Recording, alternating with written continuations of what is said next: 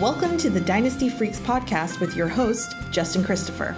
For free rankings, player values, waiver wire tips, and trade advice, follow him online at dynastyfreaks.com or email dynastyfreaks@gmail.com. Hello and greetings from Austin, Texas. Welcome all of you Dynasty Freaks. Admit it, it's okay. You're addicted to Dynasty, and I am too. My name's Justin Christopher, and I am a Dynasty Freak. That's a freak with two E's. It's a long story. Anyways, I love the NFL. I watch every game every week. I love drafting, trading, scouting, managing all of my teams 365 days a year. So do you, so let's talk some Dynasty. Here's what we have in store for the podcast today. I just wrote an article on the website where I compared my rankings to the rankings of DLF here at the end of the OTA season. So if you're following football, which you obviously are if you're listening to this podcast at this time of the year, we're at about a 5-week dead period between organized team activities, or OTAs, and training camps. And so during the OTAs, during those few weeks, there were little small nuggets of news that came out from beat reporters and things like that. And all of that led me to kind of go back into my rankings this last weekend and re-rank all of my rankings for each position. And so what I wanted to do now is actually compare my rankings with the DLF consensus rankings. It's a site that I really love to use to compare my rankings with.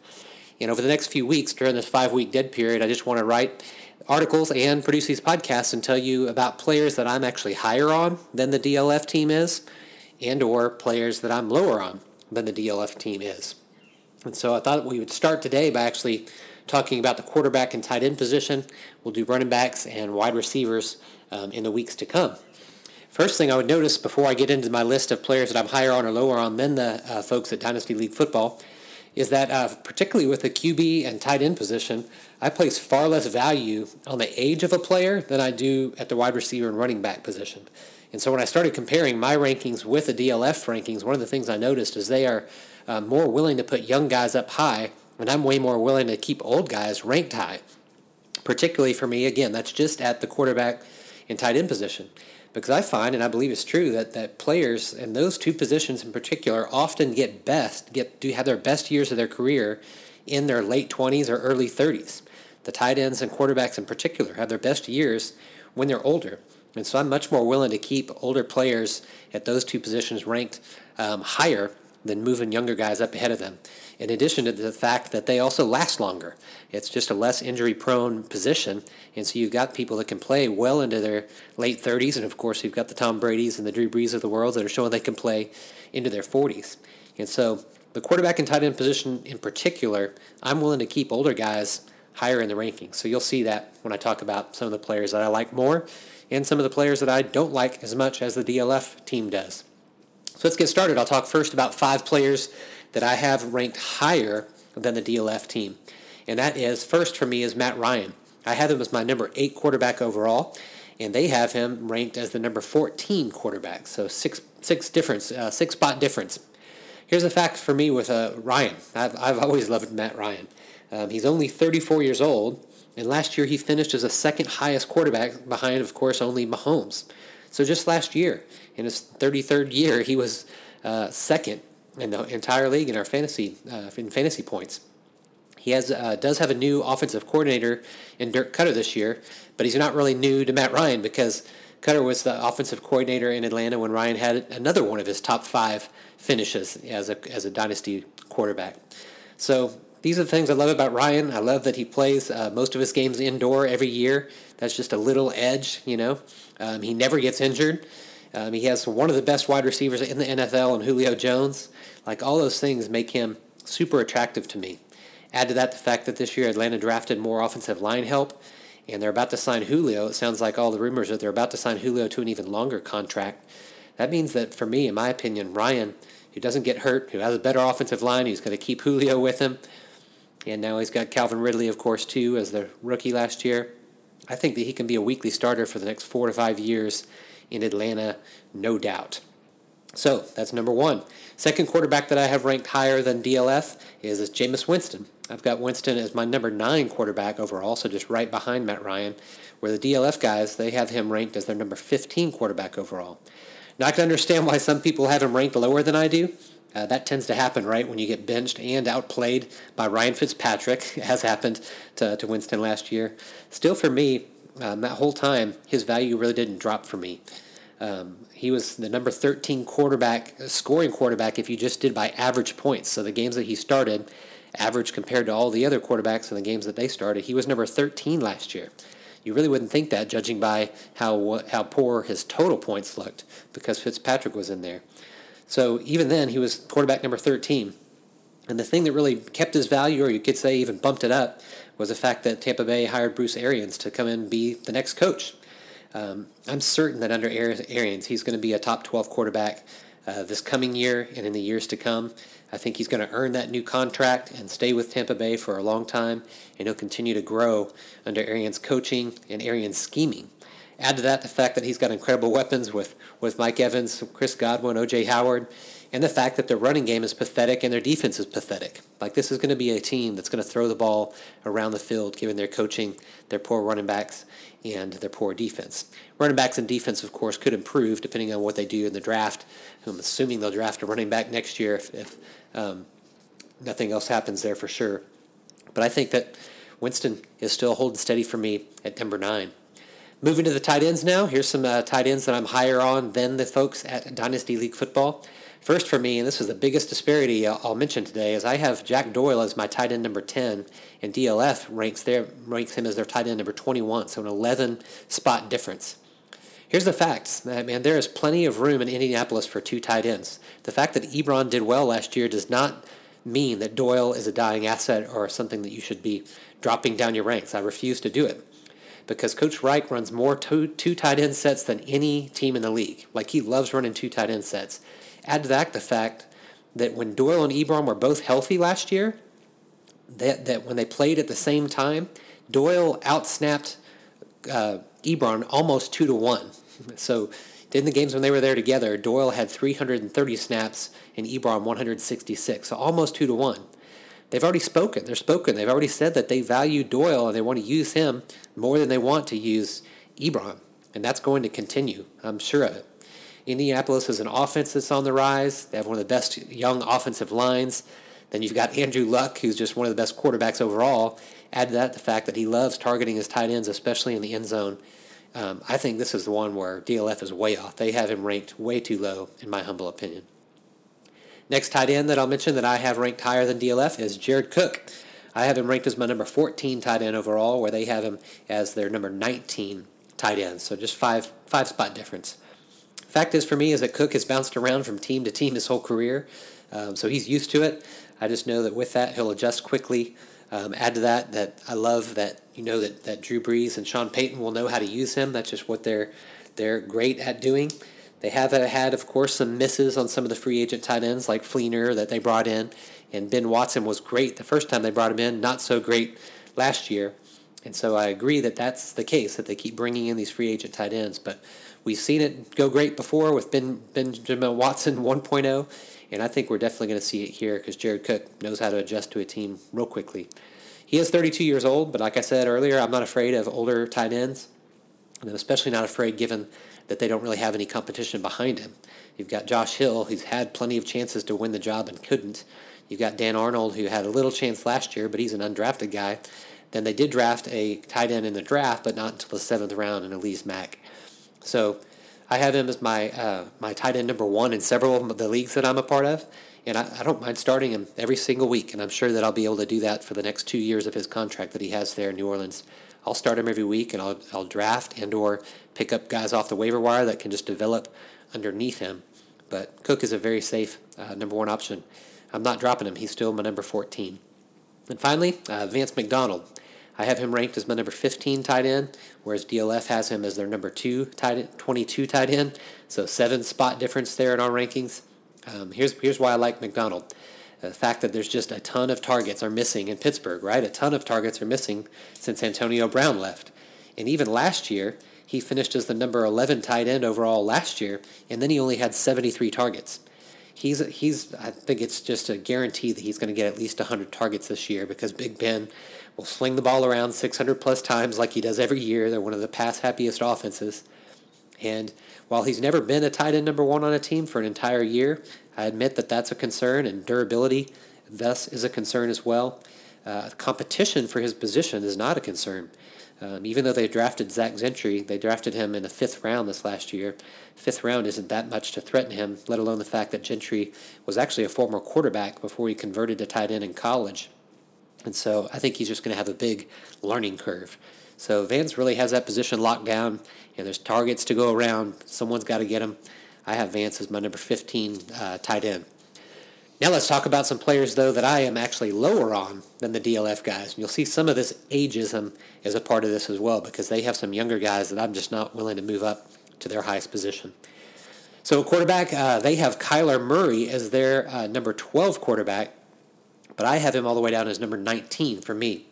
So I guess the Dynasty League football guys trust Kingsbury and a rookie quarterback way more than I'm willing to do.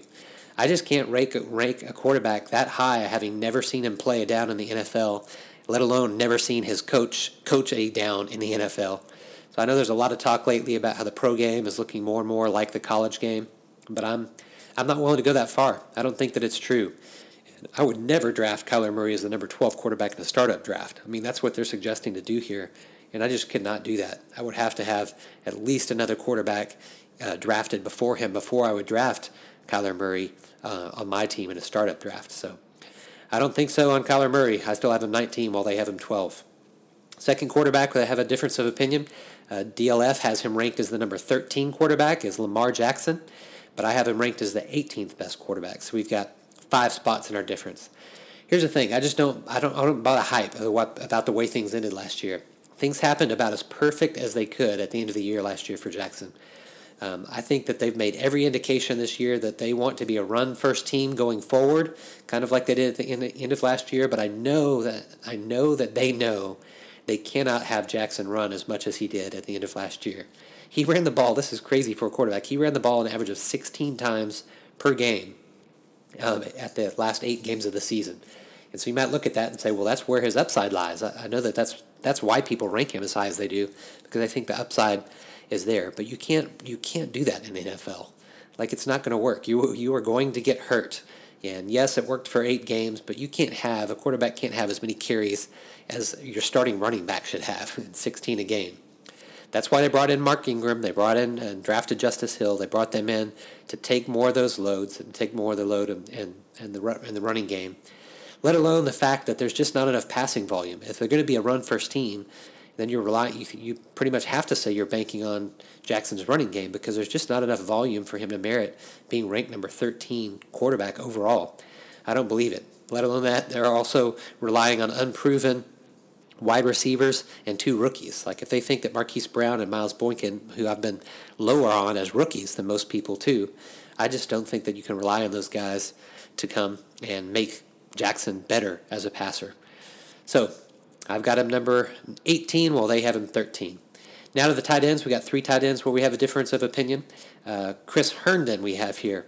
I have him ranked as the number 19 tight end, where DLF has him as the number 12 tight end. Now, don't get me wrong, I actually like Herndon a lot.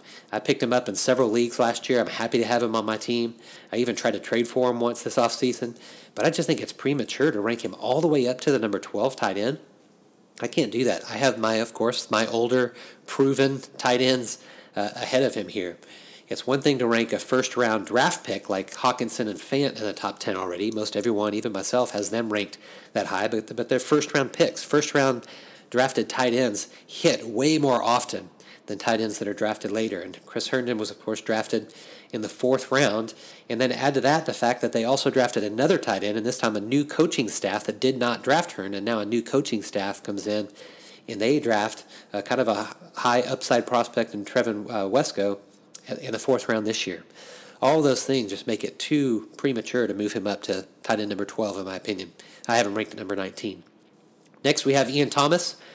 Ian Thomas is my number 21 tight end, whereas DLF has him ranked as their number 14 tight end already. Man, the same thing's true about Thomas. Like, he was a 4th-round pick, just like Herndon was. He's a guy that I like a lot, too. I picked him up in several leagues last year, and I've kept him. I'm so excited to have him just kind of waiting in the wings, like ready to be the next man up as its starting tight end, and I think he will become that. But to rank him number 14 overall already, I just don't think that I could do that at this point. I thought I was actually higher on him than most people, so I was surprised actually to look at DLF's rankings and see that there was that big of a disparity. Here's the thing, Olsen's still in front of him, probably for 1 year, maybe for 2. So he's got, another starting tight end that's already ahead of him.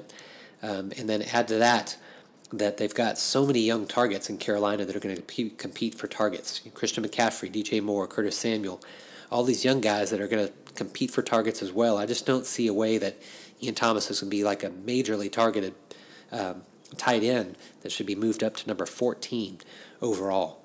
So last tight end that I have here that I have ranked much lower than the guys at DLF is a guy that I've been trying to sell all year, Kyle Rudolph.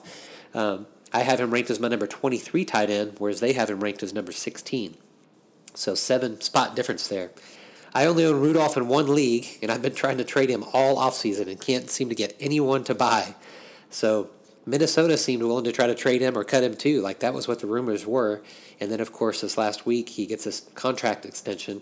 But you gotta point out that this extension was not really an extension that showed signs of confidence in him. It was a move that was made just to give salary cap space. And so I think what they did is they speak with the draft. When you speak how you draft, and they drafted Irv Smith in the second round, and so that's how you tell what you think about your current tight end. So Irv Smith said that he was struggled a little bit during the OTAs and stuff like that. So as any young tight end does, I don't think Irv Smith's going to come out and replace him right away. But I do feel very confident that he's going to cut into Rudolph's time through this year, and that next year Irv Smith will be the starting tight end in Minnesota. I really believe that, even though Rudolph has his contract extended, they can cut him at any time with less of a salary cap now that they've made this extension. Rudolph was the number 9 tight end last year.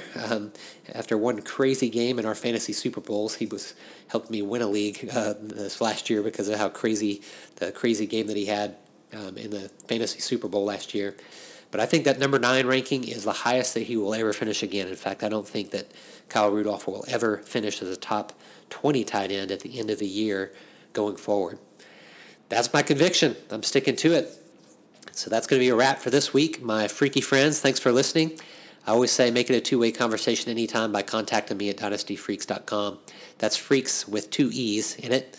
I am much better on email than I am on Twitter, but you can use my email, dynastyfreaks with 2 E's at gmail.com. We'd love to talk with you. And before I quit, I'll just let you know that I have been building this website, these podcasts, for about a year now.